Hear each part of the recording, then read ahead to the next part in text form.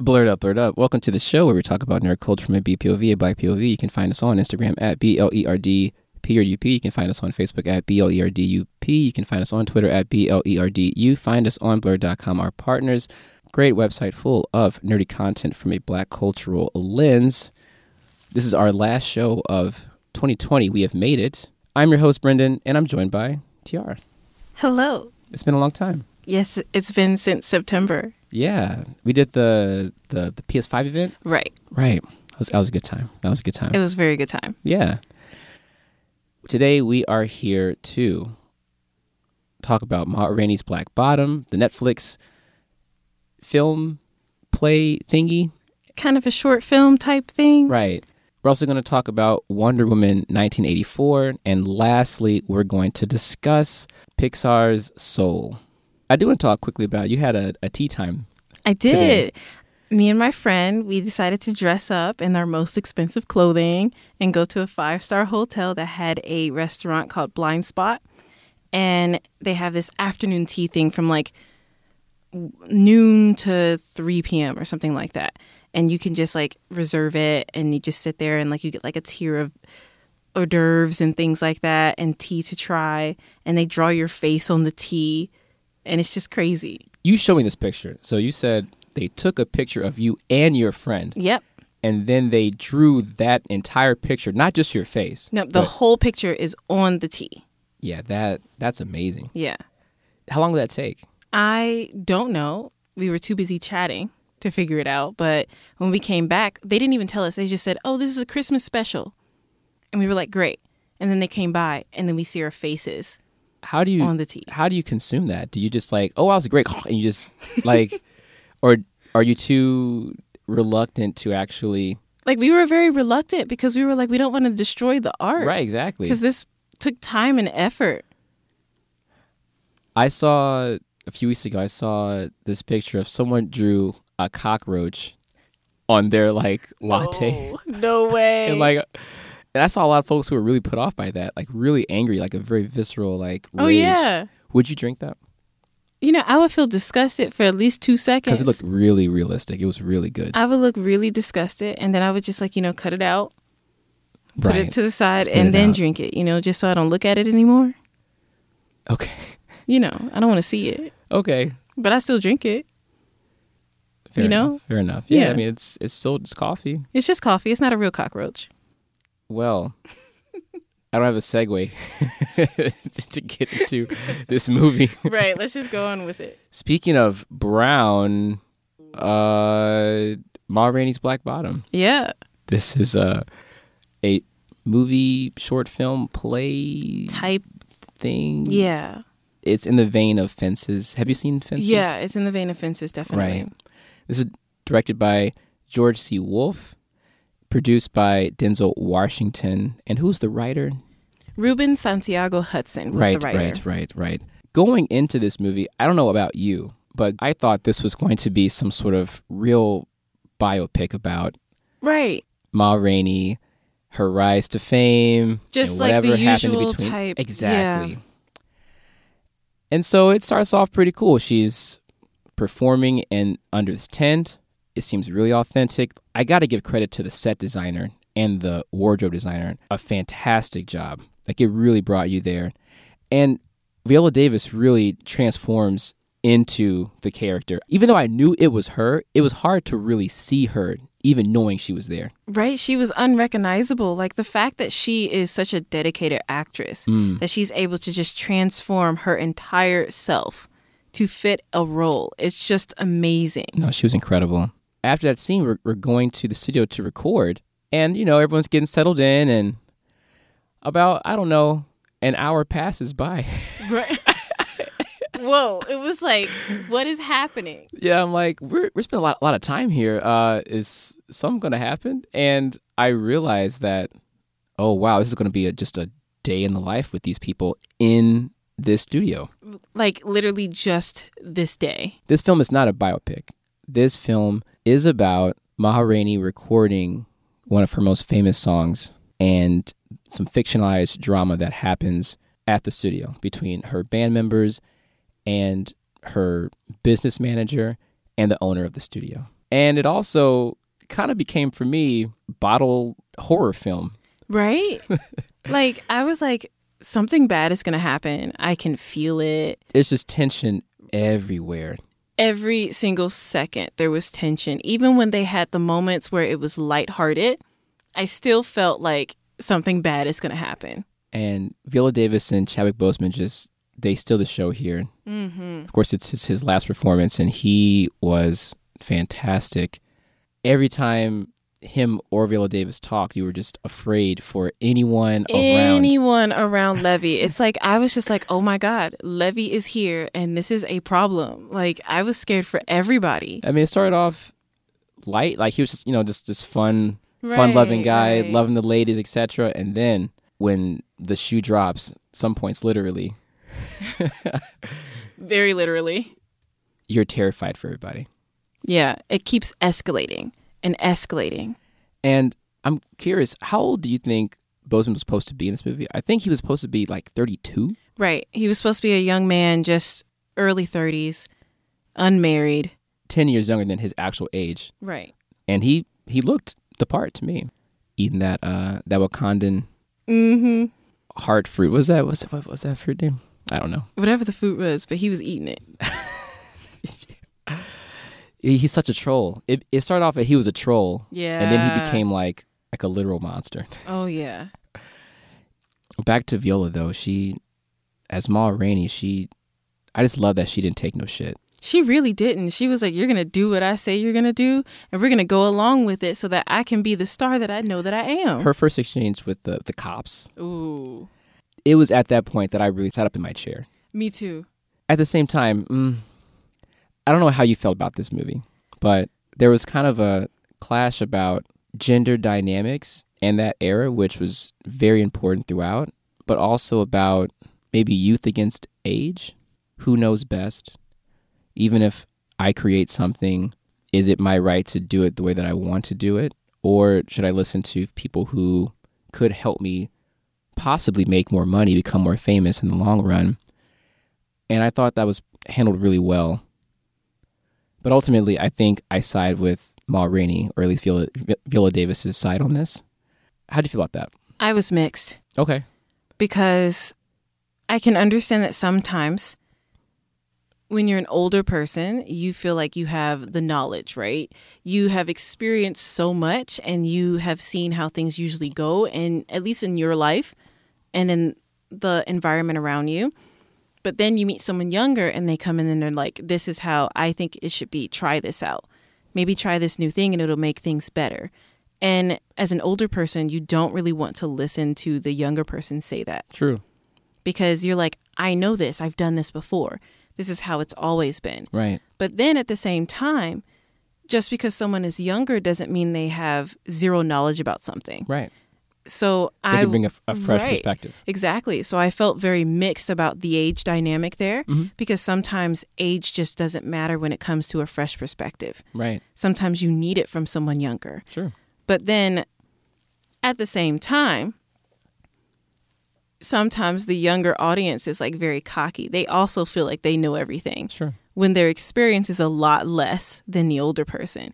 So it's like, where's that balance of being able to listen to each other and take little nuggets that actually fit, you know? I think obviously the way that Ma Rainey explains just her experience as a Black woman, you have these gender dynamics of people wanting things from you, but calling you all sorts of names and talking all kind of stuff about you behind your back.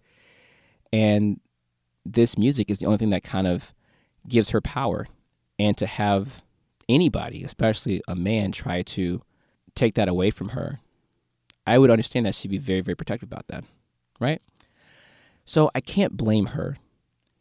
I can't blame Levy either. And I thought that was really cool. Yeah. What was unfortunate is just how they communicated to everyone, really.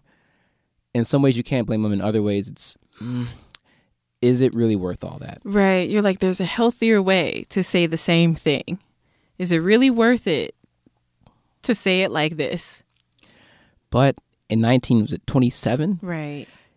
Again, can you blame people for how they react? Right. If you're Levy and you've witnessed your father be killed, your mother assaulted, can you blame his rage, his trauma? Right. And for Ma Rainey, she's surely been through a lot. She's explained that she's been through a lot. Can you blame her for that too?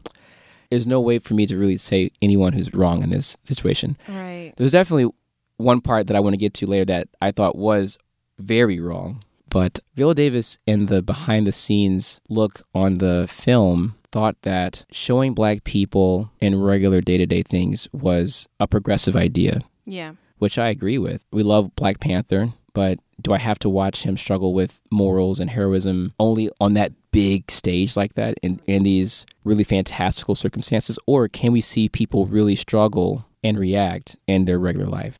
What I kind of was scratching my head about in this was, why didn't they just do the original song and then just record an alternate take?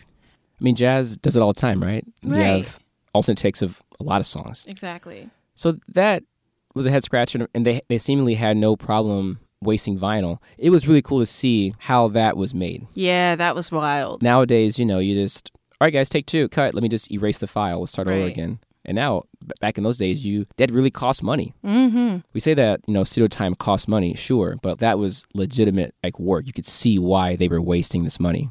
Oh, yeah, I was saying that there's actual money just on the ground. Right. One of the managers even said, he was like, "Are you sure we're going to be doing a lot of takes? Because this might cost you a lot of money." And she was like, "No, we're doing what I said." Right. And I liked her loyalty. Yeah.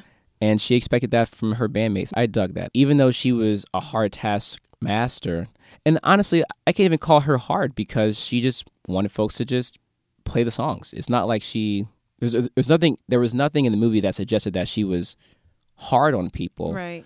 She just expected respect and Right. loyalty. And I think that's kind of why I side with her, is because people around her are making it seem like her basic requests are so hard to do. Right. Like, she told her manager, "I want a Coca-Cola." Like, why is that so hard to get Right. for me? Her bandmates are like, "Well, hey, I know we've been doing this for a long time, but let me take away your art and you just do what we tell you to do." And you're like, like, that's just basic respect. This is my thing. Right. We can have a discussion about it maybe, but the way that I'm going to come into the studio and you guys are not playing my song ahead of time, I'm upset. yeah, And I have a right to be upset. Yeah. Can we talk about the behind the scenes? Oh, yeah. I am ready. Because my goodness. So I don't know how you feel about this. I was listening to George C. Wolfe talk, and I noticed something. He sounds like Kermit the Frog. Yep, he does. I was like sitting there like, It's like, dude, you're brilliant, but it was hard to actually focus on what he was saying because I just kept hearing Kermit the Frog. I had to rewind it. Every time. I guess good focus. No hate on you, brother. You're a genius, but... Great film. Yes. Spoil the time, though. Spoil the time. Just for a moment. How'd you feel about the ending of this? Of the film? Mm. Oh, man. I was quiet for a long time. Like, when it ended the way it did, I just sat there and I kind of just, like, stared at the screen because I was like, okay, yes, it was escalating. But I didn't think Levy would actually do it, you know? It feels like those are things that only a play would do. Right. And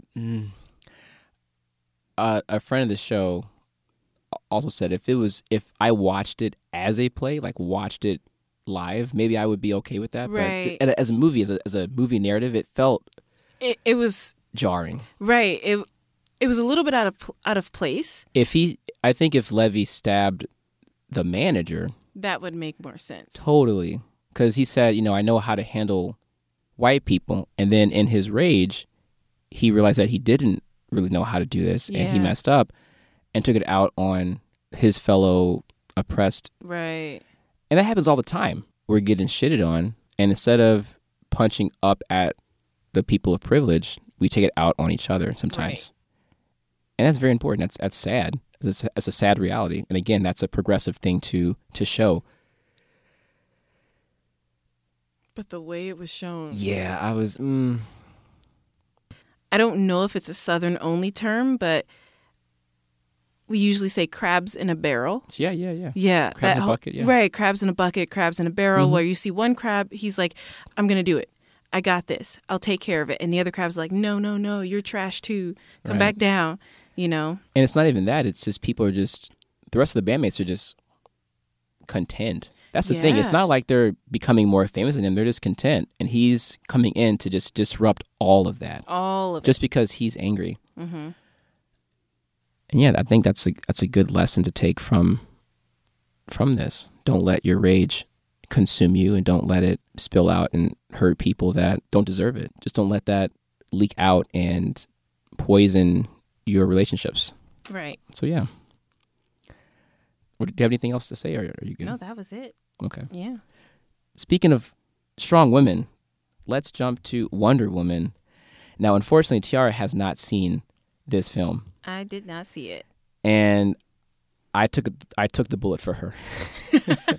So I'm going to give a spoil-free review at first, and then I'm going to spoil the heck out of it, and then we'll go on to Soul. So it's no secret that I didn't love the original Wonder Woman. I don't know how you felt about it. I don't remember it. Okay. If that tells you how I felt about it. Yeah. I think it did well establishing the character of Diana, but it was a bit long and light on the action.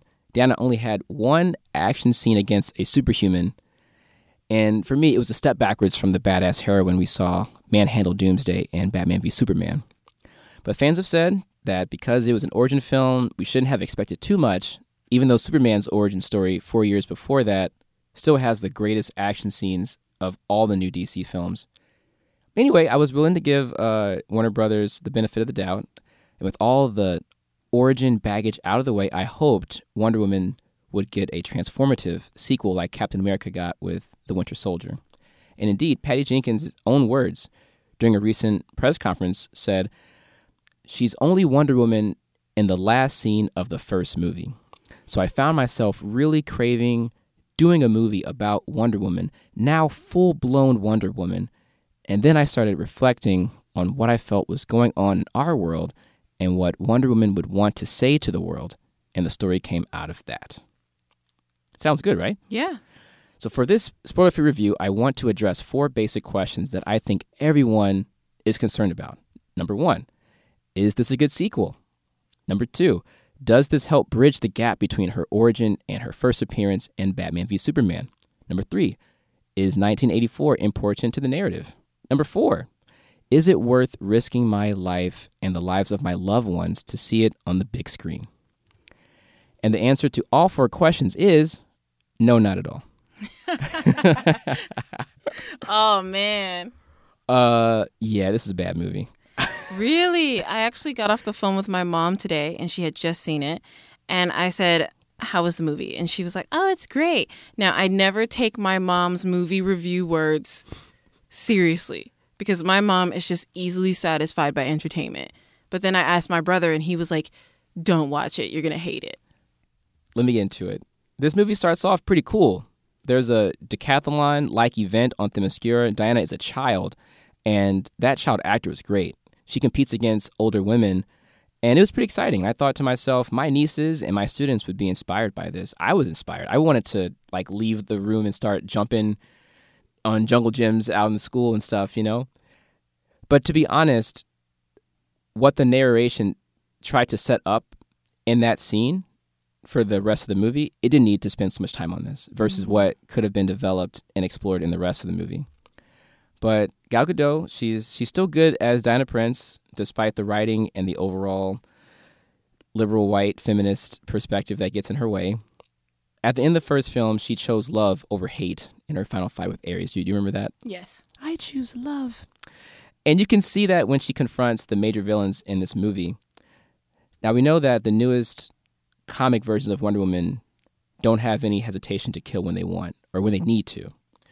But Patty Jenkins and Jeff Johns have anchored this character's take on criminal justice in compassion and reformation, which is truer to her original character And it's pretty refreshing for just overall superhero films that are just bent on just pummeling the crap out of their opponent. But if you're a minor villain, it's a dice roll. In the first action scene stopping robbers in a mall, we see this in the trailer, she drops them on a cop car with such force that it totals the vehicle.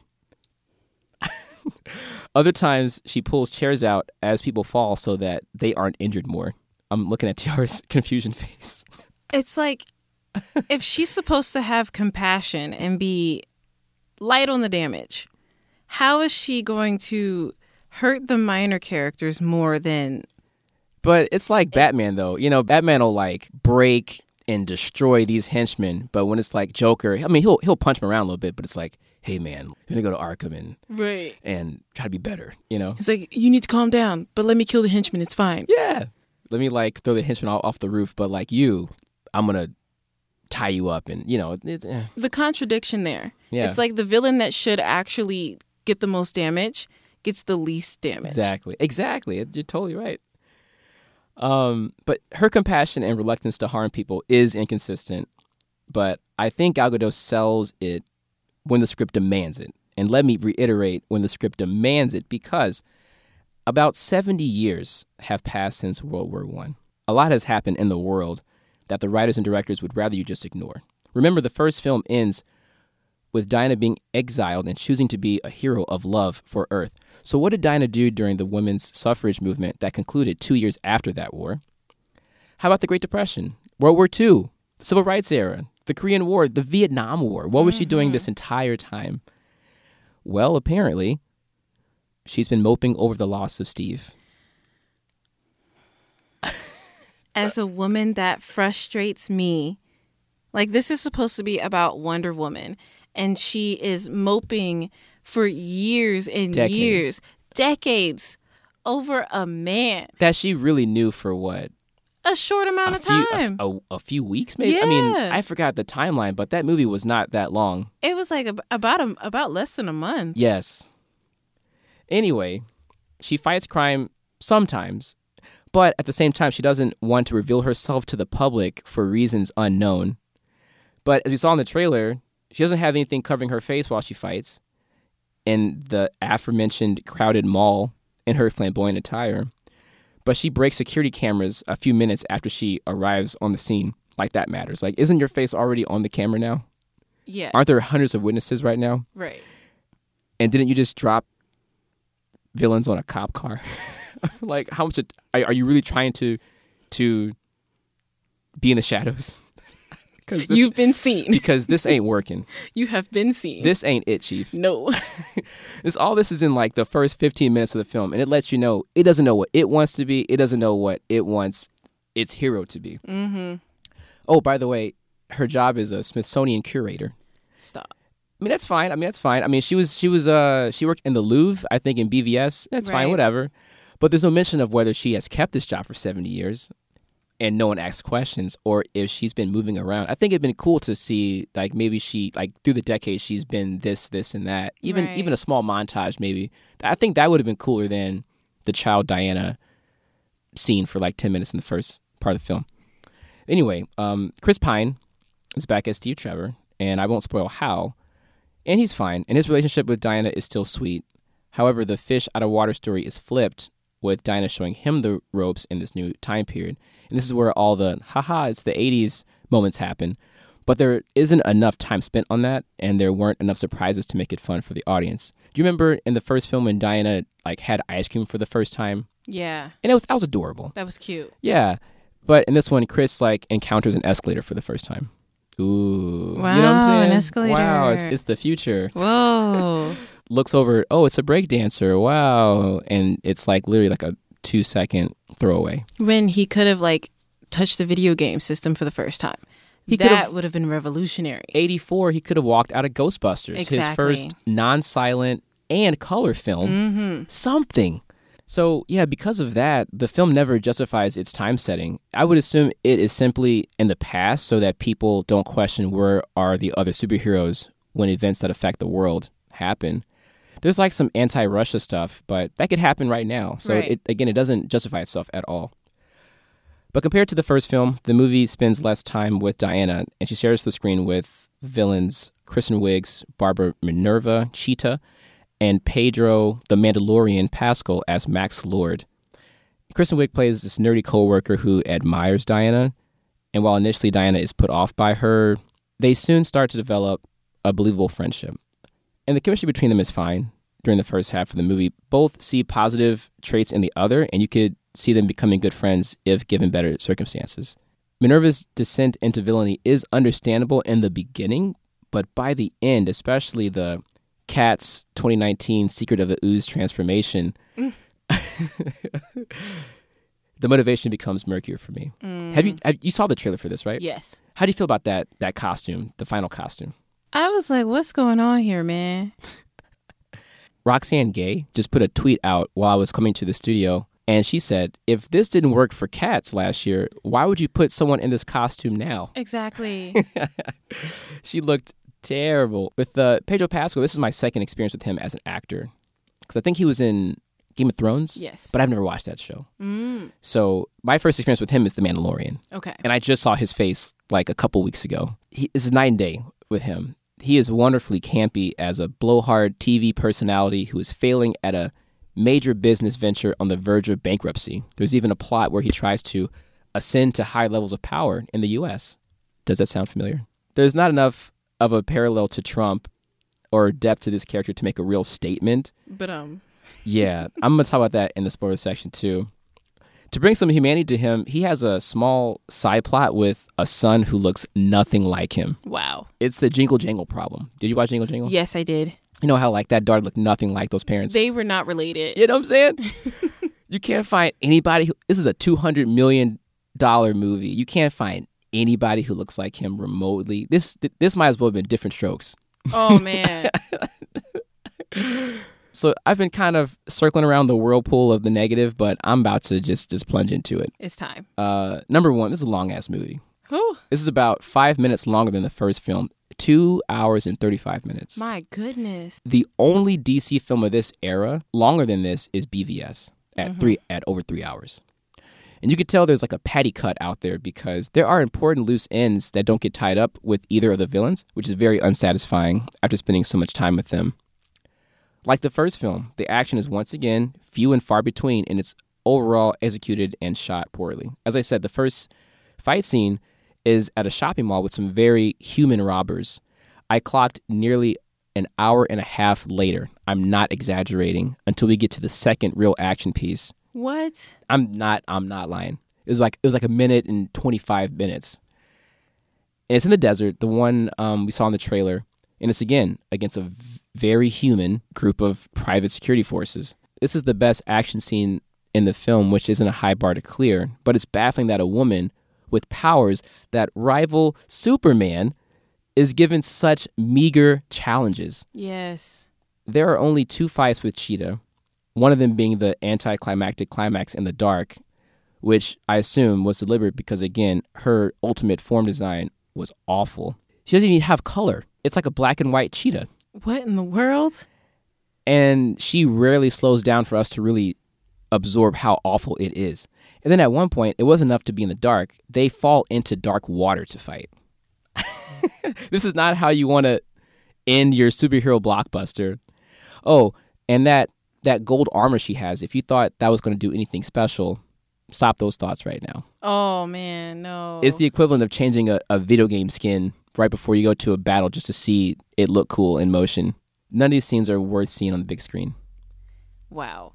Especially with as powerful as Wonder Woman is made to be, it kind of like makes you really think about the dynamic of how female superhero, like women superheroes, are seen versus male superheroes. Male superheroes get the challenges. They get the really hard, complicated bosses or villains. But female superheroes, there's just one bad cop, so they knock him out, and yay, I saved the day. And that's what's mind-boggling to me about how many people love these movies, because they're like, yay, feminism, and she's doing it. And I'm like, on a grand scale, she's someone who is on par with Superman, the strongest female hero in the DC universe, one of the strongest period in the DC universe, and you have her fighting mall robbers and human crowds? Like, what? It literally misses the point. Yes. Like, people are like, yay, feminism, but no one's actually really, well, there's a small group of people that are realizing that she's not actually meeting the real point of feminism, of her having almost equal powers to Superman. Yeah. Completely misses the point. Completely. And I want to get to my other points. We're almost done with the spoiler-free one. The writing and the dialogue are worse in the first film. If you recall, the original film had Diana saying, at times, witty commentary on the world of men and how she viewed herself. I think she was on a boat and she was like, women need men for procreation, not pleasure, or something like that. And I was like, okay. All right. Okay. Bars. Right. None of that here. Oh. A lot of that is gone. It's substituted for her giving looks or simply ignoring men, which is a statement in itself, to be fair. But it would have been nice to see her drop more wisdom and observations after spending so many decades here. She just seems depressed and colder than the previous film. And if she's been that way for 70 years, no wonder she hasn't done a lot of heroism for anybody. Mm-hmm. But she was at the mall for some reason. I don't know. Just ultimately, the film buckles under the weight of trying to juggle too much. And ultimately, it doesn't serve anything or anyone very well. And on that note, for a movie as long as this is, they do a lot of hand-waving. For example, Diana develops 2 unexplained, unearned power upgrades. One of them may undermine the feminist narrative of the character, and for the other, it undermines the problem Wonder Woman has throughout the second act. The theme of the movie from that first narration is that cheating or lying, cutting corners, ultimately gets you nowhere. And how ironic is it to have Diana develop 2 new powers out of nowhere, powers that she should have used in subsequent films and later in this movie. In some ways, the same goes for her lasso, which develops new powers like latching onto lightning, clouds, and other things in the movie that leave you scratching your head. Cool to look at, but huh? It's almost like Captain America's shield. In the beginning, it was just like, oh, I just stop bullets. But now it's like it bounces in weird ways, and it cushions his fall from very, very tall heights for some reason. The Russo brothers they pretty much just said his shield is magic. And now the lasso does whatever it wants, whatever the plot needs. It makes Justice League and BVS look even worse because it cut those powers out. And it was at times equivalent to when, have you ever seen Superman 2? Yes. Remember when he took off that cellophane's S off his chest and just threw it at that dude for no reason? And you're like, dude, where'd that come from? Like, what is this? This happened in this movie a few times. Oh, man. Can she just make up powers whenever the plot demands it? It just makes DC films look worse for not having a clear strategy when it comes to this iconic character. Patty Jenkins has tried to come out against Joss Whedon's Justice League, saying that he betrayed the characters DC tried to establish. But ironically, I think she does this to her own movie. Yeah. So I'm just going to close here. I think this movie is mired by a mediocre script, dialogue, and action. It lacks the freshness of its predecessor, and it does not even connect the character to the other DC films she's been in. It concludes in a way that really has no major consequences for any of the main characters, and the message is something only a liberal white feminist could create, something worse than America was already great sentiment.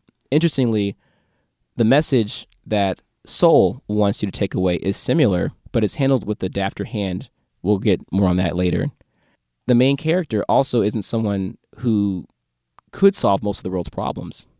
Diana ultimately ends the film with the same mindset as the first film, so there really was no development for Diana at all.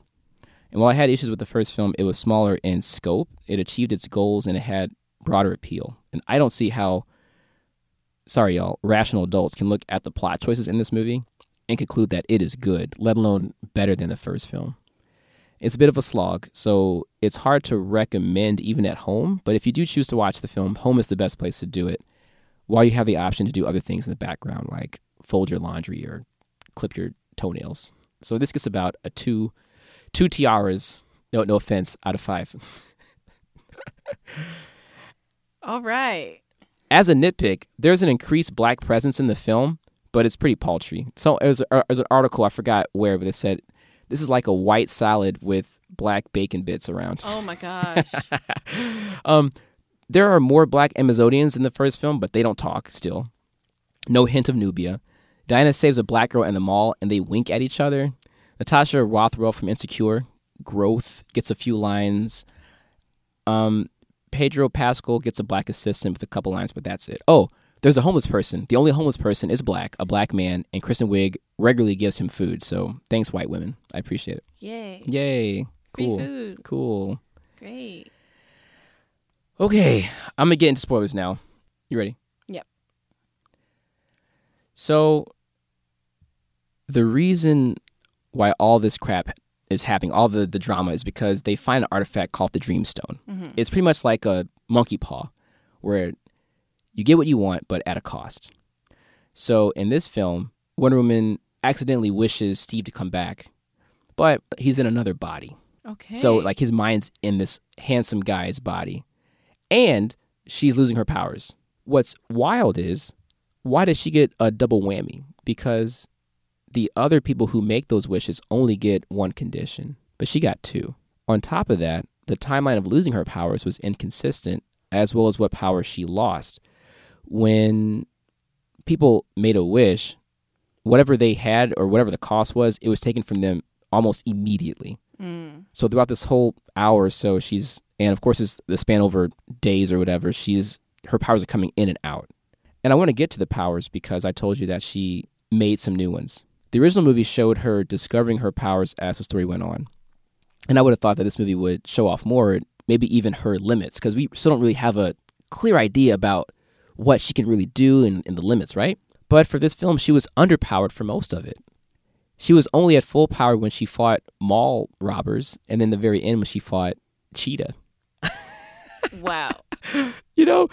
And again, she's still just fighting humans, so it's like, how can I really understand what she can really, really do?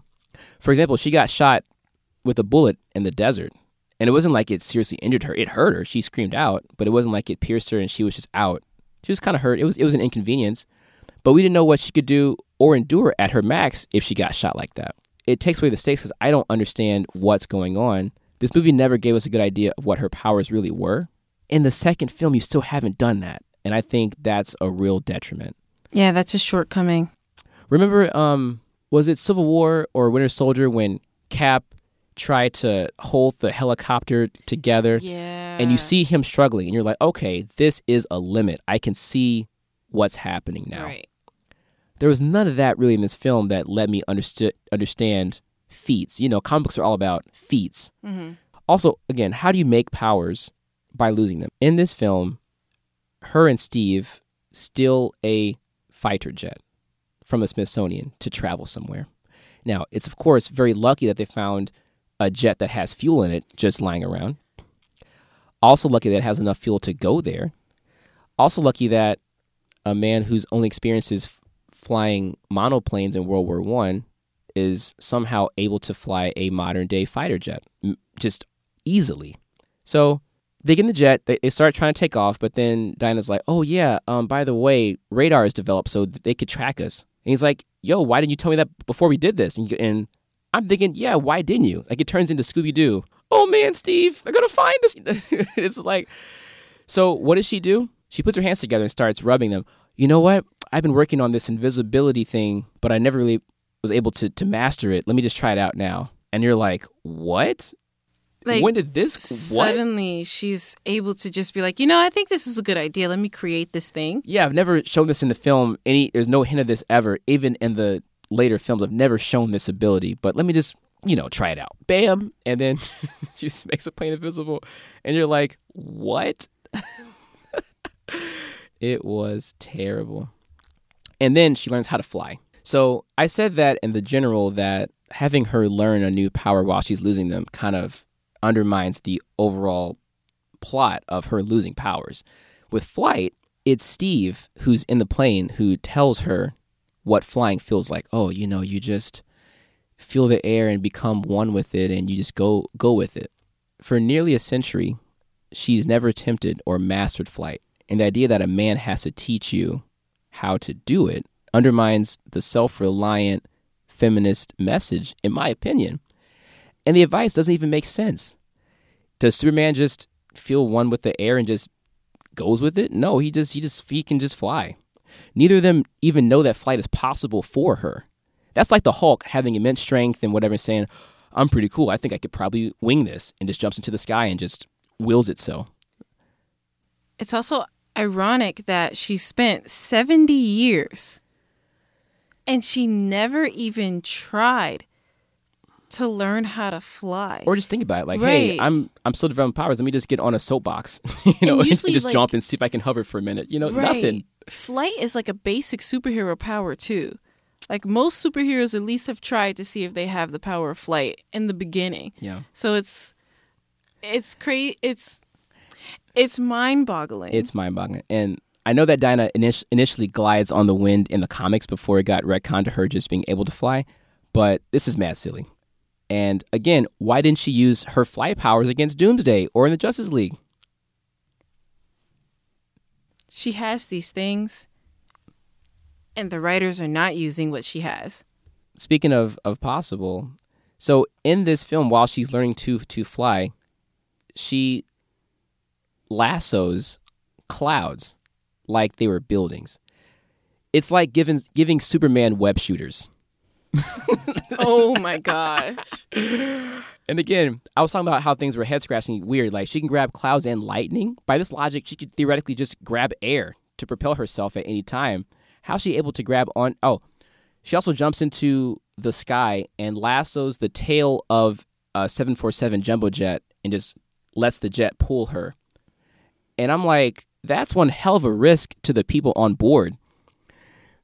What if that failed and you just broke the plane? Oh, that would have been terrible. And, Oh my and at that gosh. point, she didn't learn how to fly. So it's like, what do you do?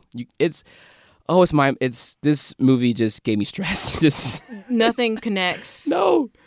They're just throwing things out there. Yeah, and we're just supposed to accept it on faith. As I wasn't with it. And lastly, let me go into consequences. So Pedro Pascal's Max Lord at the end in the film, he's literally destroying the world. Like, so he becomes the Dreamstone. So he becomes really a genie, and he's literally put himself on all these TVs to get wishes, and by them granting wishes, he takes some of their life force. But all these wishes are causing all this chaos. I want more nukes. I want these people dead. The world is in absolute chaos. It's about to be destroyed. Like, nuclear war is like the least of the problems. And at the end of it, Wonder Woman puts her lasso around him, makes him see the truth about how hard his life was and how it could be better. And she kind of talks and tries to convince him to just be a good guy. And then everyone else kind of also renounces their wish at the same time. And she's all in this kind of like, I know life is hard, but it's also beautiful. We just got to tough it out. Like, that's pretty much the message.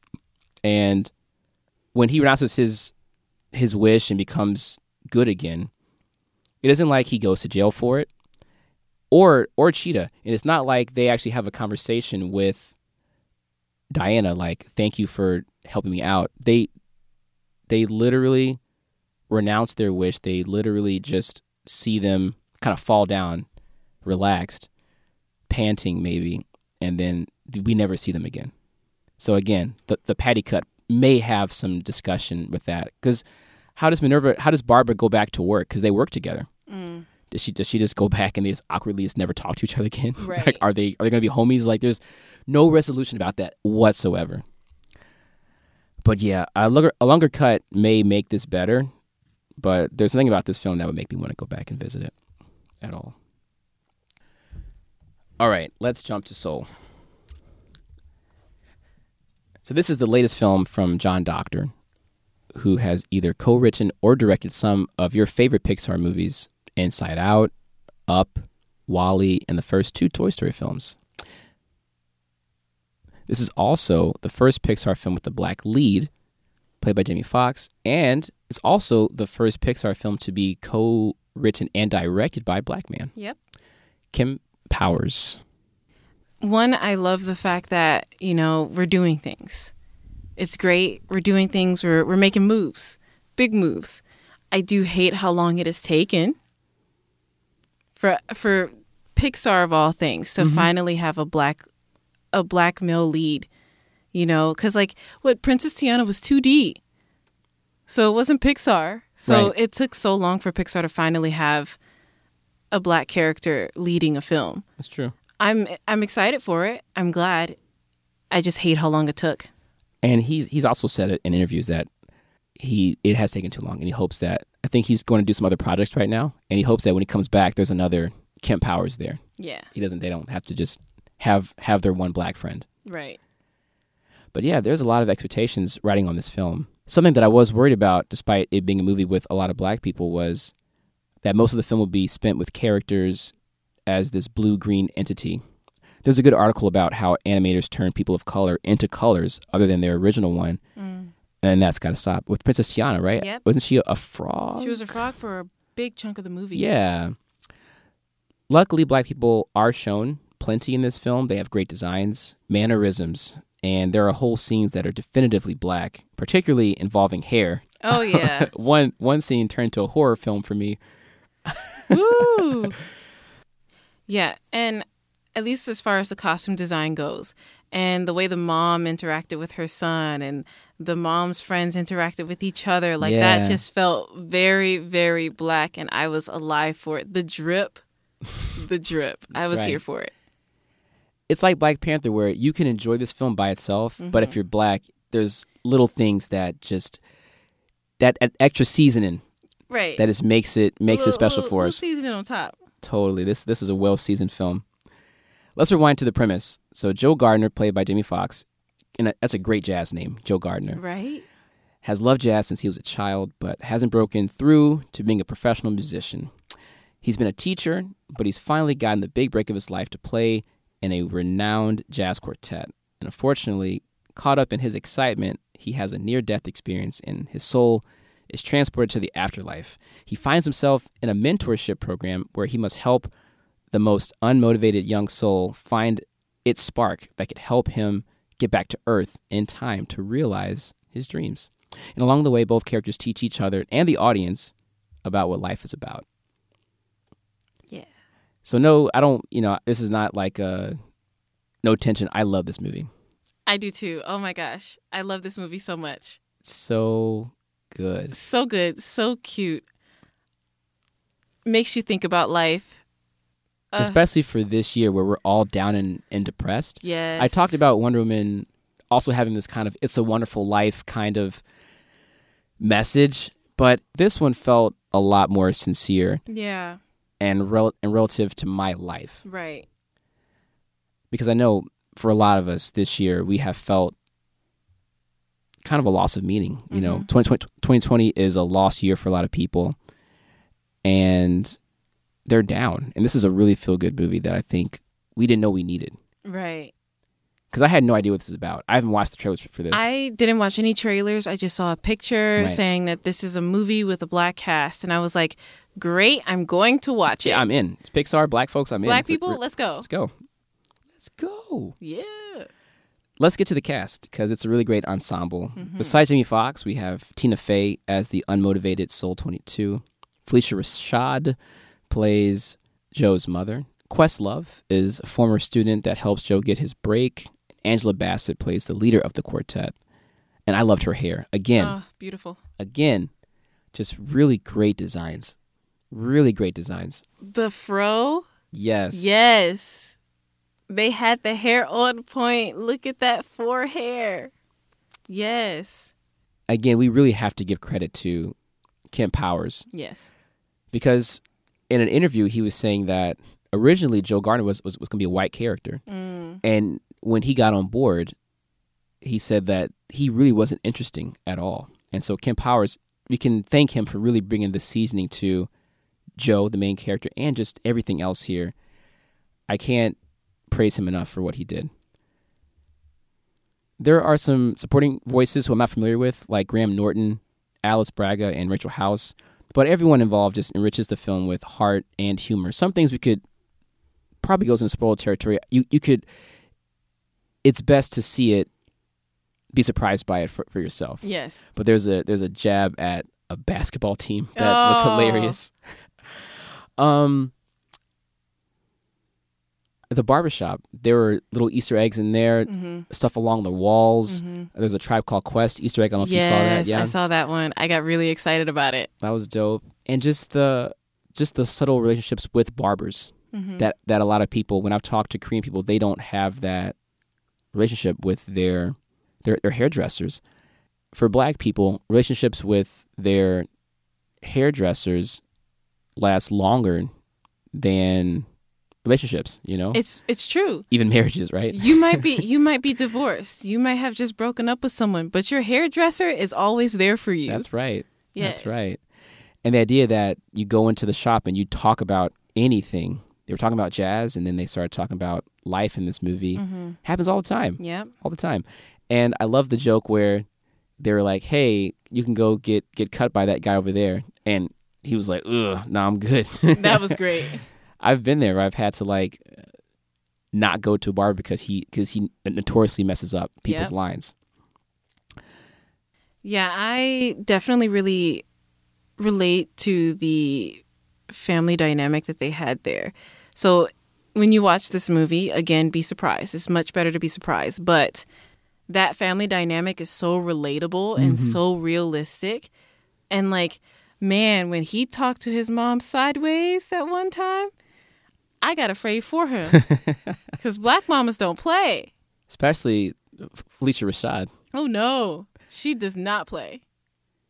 But that was really heartwarming. I really liked the dynamic between Jimmy Fox and Tina Fey's characters. You have a guy who thinks he's so sure about his purpose, and one who thinks there's no point to anything, and to see them interact, and it was beautiful, man. It was really.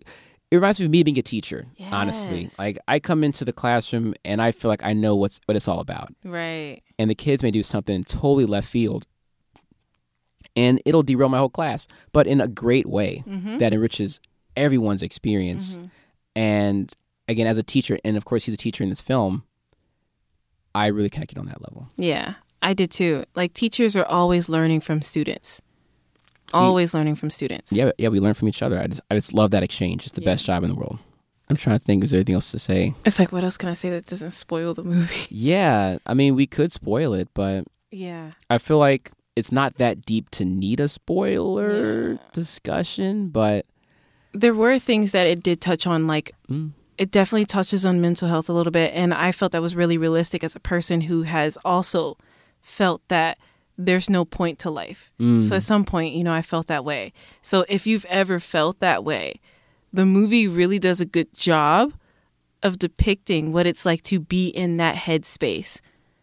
And I think a lot of us are in that headspace right now. Especially right? with 2020. And it's not only downing yourself, but also downing the outside world around you. Right. And also, just like Ma Rainey, kind of worsening your relationships with people. Right. And sometimes you consciously know what you're doing, and sometimes you consciously don't know what you're doing. Right. So again, I thought that was really powerful. We needed this movie. We really did. Sure. This is a pick-me-up. Yeah. Like, I'm about to go home and watch it again. Right? Like, it's such a good movie. I felt so good after I was at peace. You will be at peace. It's such a good movie. Would you call this your favorite Pixar movie? I think so. I know we're like fresh out of it, but I think because we're fresh out of it, we're just like, yeah, this movie's great. But I would put it at least in the top 3.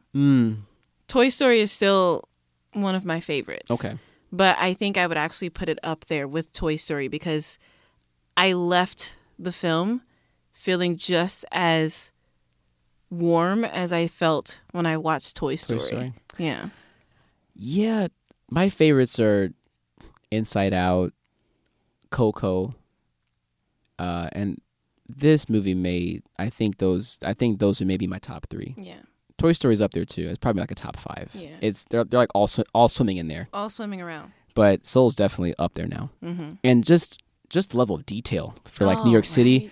And we didn't see this on the big screen. I saw it on the screen, but I would like to go to the big screen to just see how the Great Beyond looks because those shots were really beautiful. Amazing. Kemp Powers, I really look forward to what he does next because he really brought it with this movie. He did that.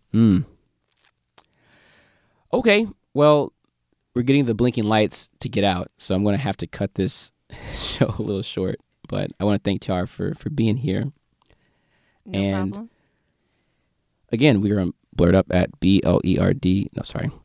Again, if you want to find us on Facebook, we are BLERDUP. We are on Instagram at BLERD_UP, and we're on Twitter at BLERDU. We're also on Bird.com, our partners. Thank you all very much. In the spirit of soul and finding your purpose and being at peace, we're going to close the show out with a song called Sacred Safe from the album Innocent Country 2 by Quelle Chris and Chris Keys. I just did our favorite rap albums of the year show previously, but I feel like if I had heard this album before I recorded this, it would have been in there. So it gets recognition. So check that album out. Hope you guys enjoy the song, and peace. Bye.